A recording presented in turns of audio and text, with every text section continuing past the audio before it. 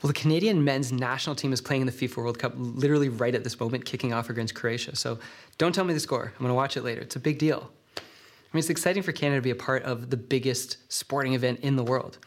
Anywhere you go, soccer, or let's be real, calling it football makes way more sense. Come on. Football inspires stories and passion. So Swift Mpoloka Jr. grew up on the dirt football pitches of the southern African country of Botswana, where kids played with footballs made of plastic bags melted together in tight layers, and there's thorn bushes around everywhere, and it meant that you had to be really careful when sitting down to watch. And every afternoon, the dust that was kicked up would just billow and just leave a fine powder on everything. Now in Botswana, the name Swift Mpoloka is synonymous with football because his father, Swift Sr., was a local star player for the Ntwane Football Club. And he helped to develop the game in communities just around the area where he lived. Now, sadly, Swift Sr. passed away relatively young, but Swift Jr. inherited that passion for football, especially through the passion to develop his community through football. Now, at a young age, Swift worked for FIFA during the 2010 World Cup in neighboring South Africa, learning about football development and starting to work on a plan for how to plant a football development center in Botswana. Now, it would take work with local communities in rough neighborhoods, creating opportunities for kids not only to have fun and receive training, but also foster other forms of education and create safe spaces for kids who are at risk. It would take a deft touch, fostering relationships with the local khotlas, the tribal and elected leaders, the local schools, and local government. So Swift devoted years to this as a passion project. He worked on his funding structure. He built a team of fellow local young adults to help him run it, and he got ready to pitch it to the local government to see if they would support it. But before he started, a group of foreigners came into Botswana to do a missions project. Now, they wanted to help local kids, so they pitched an exciting plan to the local government about turning overgrown lots into amazing places for children. Now, their money moved things quickly, as well as the fact that they weren't slowed down by working with local leaders or the local community, and they were able to get the approvals that they needed for the project. Now, at some point, for reasons of their own, they decided it wasn't for them and they left. Now, they weren't from Botswana. It was easy enough to move on without completing the project. Now, but for Swift, a local Botswana who for years had been building towards trying to serve his own community and give other kids a better chance than he had had, and he now faced a problem. You see, the local government, generally already closed off to new ideas to begin with, had just been convinced to buy into a plan that was exciting and had good funding and had articulate, foreign spokespeople. And Swift was local, and he didn't have the flash or the funding. And now as he finally approached them with the plan that he'd been working on for years, the local government pointed to the fact that they'd heard this before, from a group that was a lot wealthier and had stuff together that he didn't have, and there was no chance that they were going to take a chance on Swift. So, undermined by a missions project with a great idea and good intentions to help people in rural Africa, totally unknown to that group, through their actions, the door was slammed in Swift's face. Now, studies show that our good intentions in service, missions, charity, whatever you want to call it, the way that North American churches have long done, are consistently, deeply harmful in ways that we don't easily observe. Now, according to Robert Lupton in his book, Toxic Charity, Christian good intentions through charity often don't have the impact that we intend, as they often don't empower those who are being served or foster healthy cross-cultural relationships, improve local quality of life, relieve poverty, or change the lives of participants. Statistically, they don't even tend to increase support for long-term work or increase missional engagement through the people going on the trips.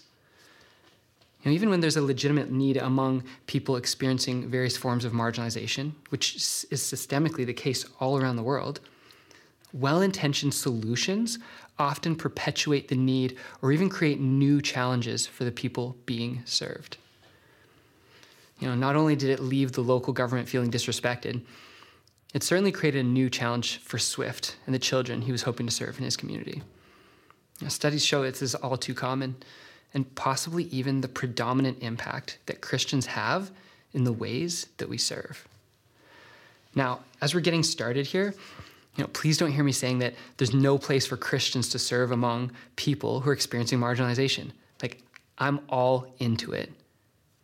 Okay, my grandparents, Henry and Tina Dirks, spent 30 years serving alongside people in the Congo, where my dad grew up, leading my parents to eventually move our family to Botswana to serve among people experiencing various forms of marginalization, where I grew up, leading my wife Taryn and I to move to Botswana for the first number of years of our marriage and the first few years of our firstborn son's life to serve alongside people experiencing marginalization.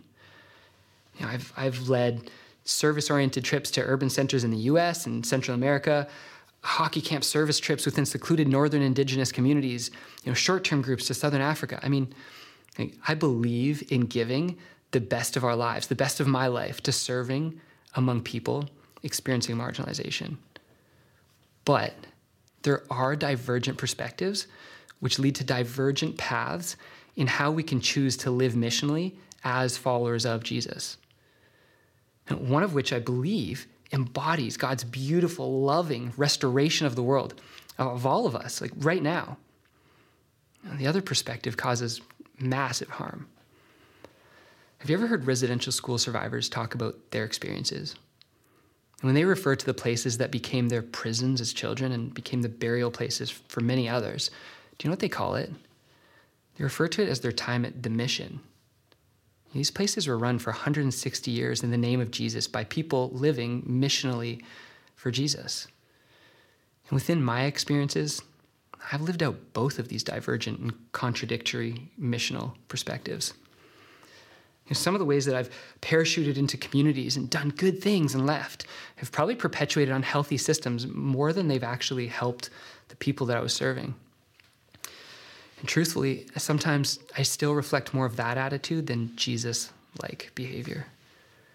And I want to be held accountable by our Southridge community and to hold each other accountable to increasingly only living out the perspective that leads us to, as Tom Lowen said last week, remake the world according to the glory of God. Not just good intentions, but actual good.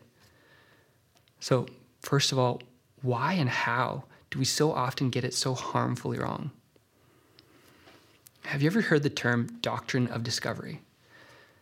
You might most recently recognize it from some of the media around the Pope's visit to Canada, which happened earlier this year. It's a phrase that's in the calls to action that were offered by Canada's Truth and Reconciliation Commission, where in call to action number 49, the TRC calls the church to repudiate the doctrine of discovery. The TRC instructs the church to actively name that there's a belief and practice that we have that we need to let go of so that we can't further harm people with it. Okay, so in the year 1514, Pedrerius de Villa, a Spanish aristocrat and soldier, he stood on the deck of his ship as it floated off the coast of the New World in what's now the country of Colombia. De Villa had in his possession a written declaration, and facing the land as they looked at it for the first time and got within shouting distance, de Villa read the declaration out loud to whoever might be on the land that they were about to take for their own. So he read that, if the people of the land would just acknowledge that they were now subjects of the king and queen, don't worry, everything's going to be good. But if they didn't, de Villa read, I certify to you that with the help of God, we shall powerfully enter into your country and shall make war against you in all ways and manners that we can, and shall subject you to the yoke and obedience of the church and their highnesses. We shall take you and your wives and your children and shall make slaves of them. And it goes on. It was their statement of intent, and whether anyone actually heard was somewhat irrelevant. This declaration was just a part of the doctrine of discovery, the basic understanding, which is then made into various legal codes and Christian theological doctrines even, that people not from Christian nations were not really as fully human as Christians. And so Christians had authority over them. And this belief and practice system was carried out in global colonization, the slave trade. It became a dominant framework for the Christian church of which we're a part of today. And it's a framework that we as Christians have never formally condemned and released from our grasp. In fact, it still informs the ways that we treat people around us who are different than ourselves. And at this point, not just people from different countries, but different cultural backgrounds or different socioeconomic backgrounds as well. People experiencing marginalization around the world and also in our own communities. Indigenous peoples, people experiencing homelessness, migrant farm workers, people with food and housing insecurities. As the leaders of the Truth and Reconciliation Commission recognized, this is a framework that's still alive and well in the church, and it needs to be actively rejected in order for there to be a new and consistent impact. Within the framework of the doctrine of discovery, we may have good intentions towards others that we would define as less fortunate, but there are intentions because we have the authority to decide what's best for others. And in this framework, marginalized people groups they're not quite like us. And they actually need us to decide what's best. Like Progerius Davila calling out from his ship to the people on the shore, whether they heard him or not, telling them what was best for them because of what they were about to do. We, with good intentions towards those we would see as less fortunate, we decide from a distance what they need, and then we implement it. Charity. It's the same mentality. When Progerius Davila told the indigenous peoples of the land he was about to invade, he was telling them what was good for them because he knew better than them, because he was better than them. Like residential schools, saving indigenous peoples from themselves because the church knows better. Or a group arriving in Botswana, doing a project their own way and pulling out the plug on it in their own way because they know better. At the risk of confirming that I'm old, I like the movie The Matrix. In The Matrix, everything in the world around seems real, but it's actually just a computer-programmed illusion to keep us comfortably within the power of a controlled system. Friends, the doctrine of discovery is our matrix to this day. It's a system that we can't see because it's all around us. But within it, we do harm to others because we can't understand that we aren't the ones who get to decide for everyone else what they need, even if we have good intentions. So what's the path out of the doctrine of discovery to something greater, to the other perspective on living missionally? Indigenous author and Mennonite Sarah Augustine points to this divergence in our reading of Scripture, starting with the Great Commission. Then Jesus came to them and said, "All authority in heaven and on earth has been given to me. Therefore, go and make disciples of all nations, baptizing them in the name of the Father and of the Son and the Holy Spirit, and teaching them to obey everything I have commanded you. And surely I'm with you always to the very end of the age." This Great Commission, Augustine says, through systems of the church, has empowered Christians to colonize the world. When we read this through the doctrine of discovery mindset, we hear the emphasis of authority, me, make, obey, command. But she says, I do not hear a command for world domination. Because what does Jesus command? Love one another. Love God with all your heart. Love your neighbor as yourself. Love your enemies.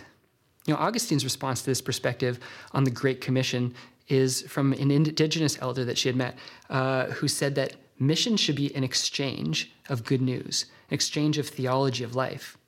In this framework, the elder said, the Great Commission is a call to hear that the people we would aspire to serve are saying, we don't need help, we need relatives. Last week, Tom Lowen reminded us of the full participation that we're invited into as agents of movement and restoration on earth. That's incredible.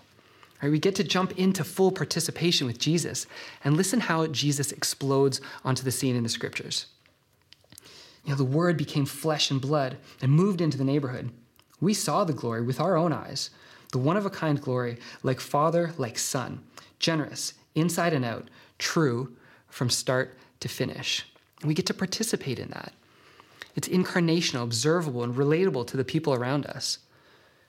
Jesus immediately invites us to move from the condescension of our good intentions centered on our will, a modern doctrine of discovery framework, to being embodied, humanized goodness accompanying others. Patty Krawick is a friend of our community, and she's a Jesus lover and Mennonite, and she's had a lot of influence on us as a community. In her book, Becoming Kin, Patty says that the fact is that we are all related to everyone, no matter how different from ourselves, to people experiencing marginalization. What's up to us to do is to build relationships, to learn how to love each other, to actually become kin. Kin is the word that she uses, and I just love it. This is what Jesus calls us to. We don't need help. We need relatives. We need to become kin. We need to identify with people experiencing marginalization and become present with each other to the degree that we begin to relate to each other. Jesus gives us that example by becoming flesh and blood and being in relationship with us. But Jesus also empowers us to do the same. In the Great Commission, Jesus has the authority, all authority, to invite and send us. He says, all authority in heaven and on earth has been given to me. Therefore, go. Go beyond yourself. Be present with people like Jesus did with us. And he promises that in that authority, in that glory that John talks about seeing, Jesus is with us. He says, and surely I am with you to the very end of the age. Jesus promises ongoing kinship with us, and he invites us into that kinship of relationships of mutuality with others. In Botswana, in my friendship with Swift and Paloka, over the years, we ended up working on this vision that he had and that we actually shared. Taryn and I were able to accompany Swift, and despite the setbacks and barriers, eventually we had the privilege of seeing this football development concept blossom into an incredible community center. It was even better than we'd actually dreamed of. We spent time just praying together, and we envisioned together. We got annoyed at each other. We got to meet some of our childhood heroes together, and we really experienced that kinship with each other. And we continue to experience that with each other to this day. Friends, I've learned and have experienced that friendships like what I'm fortunate enough to have with Swift reflect God's intent for us. That's something that's only fostered over time with consistency. And I've learned that I'm invited to that right here, right now. I can't find that in a week-long trip to a community that I don't know, but I also don't need to find that in a community that I don't know. I need to experience that in my life today, here in Niagara. There are people that I've previously overlooked, and we now mutually impact each other's lives here in Niagara. And through that, we get to impact the life of our community. Now, this month, throughout our Hope Live series, we want to talk about just that, about the ways that we can choose the path of kinship, a friendship that makes the difference in each other's lives and in the life of our community. That Jesus invites us to do this together as a family, invites us to live and breathe in these relationships day in and day out right here. This is the way of Jesus. All of what we're going to be talking about, what I hope that you're going to hear is that Jesus is calling us all to participate in daily, mission-permeated lives. That people living missionally are not just missionaries like other people who are called to serve and foster friendships somewhere else. That you are invited to live that life of calling relationally right here today. It looks like lives of mutual relationship, of not just offering help or charity or good intentions with less than good results. Now let's stop just offering help and let's learn to become relatives, experiencing the real goodness, not of our own good intentions, but in the embodied power of Jesus together. Let's pray. Jesus, thank you that you help us to do better. God, thank you that even in the ways that we go down paths that aren't of you, God, the ways that we, through the centuries, God, have tried and often failed and often taken ourselves in directions that don't honor you and don't honor just the beautiful peoples throughout all of your creation. God, I just thank you that despite those things, that you invite us to do better, that you invite us into your kingdom and invite us into full participation with you in ways that we can impact each other, in mutuality, in ways that we get to see the face of Jesus in each other, in ways that we otherwise wouldn't be able to do. And I pray that we, as a community here at Southridge, would be able to hold each other accountable to that. God, that we'd be able to do better and that we'd be able to learn to love like you, Jesus, in the ways that we serve and love each other. Amen.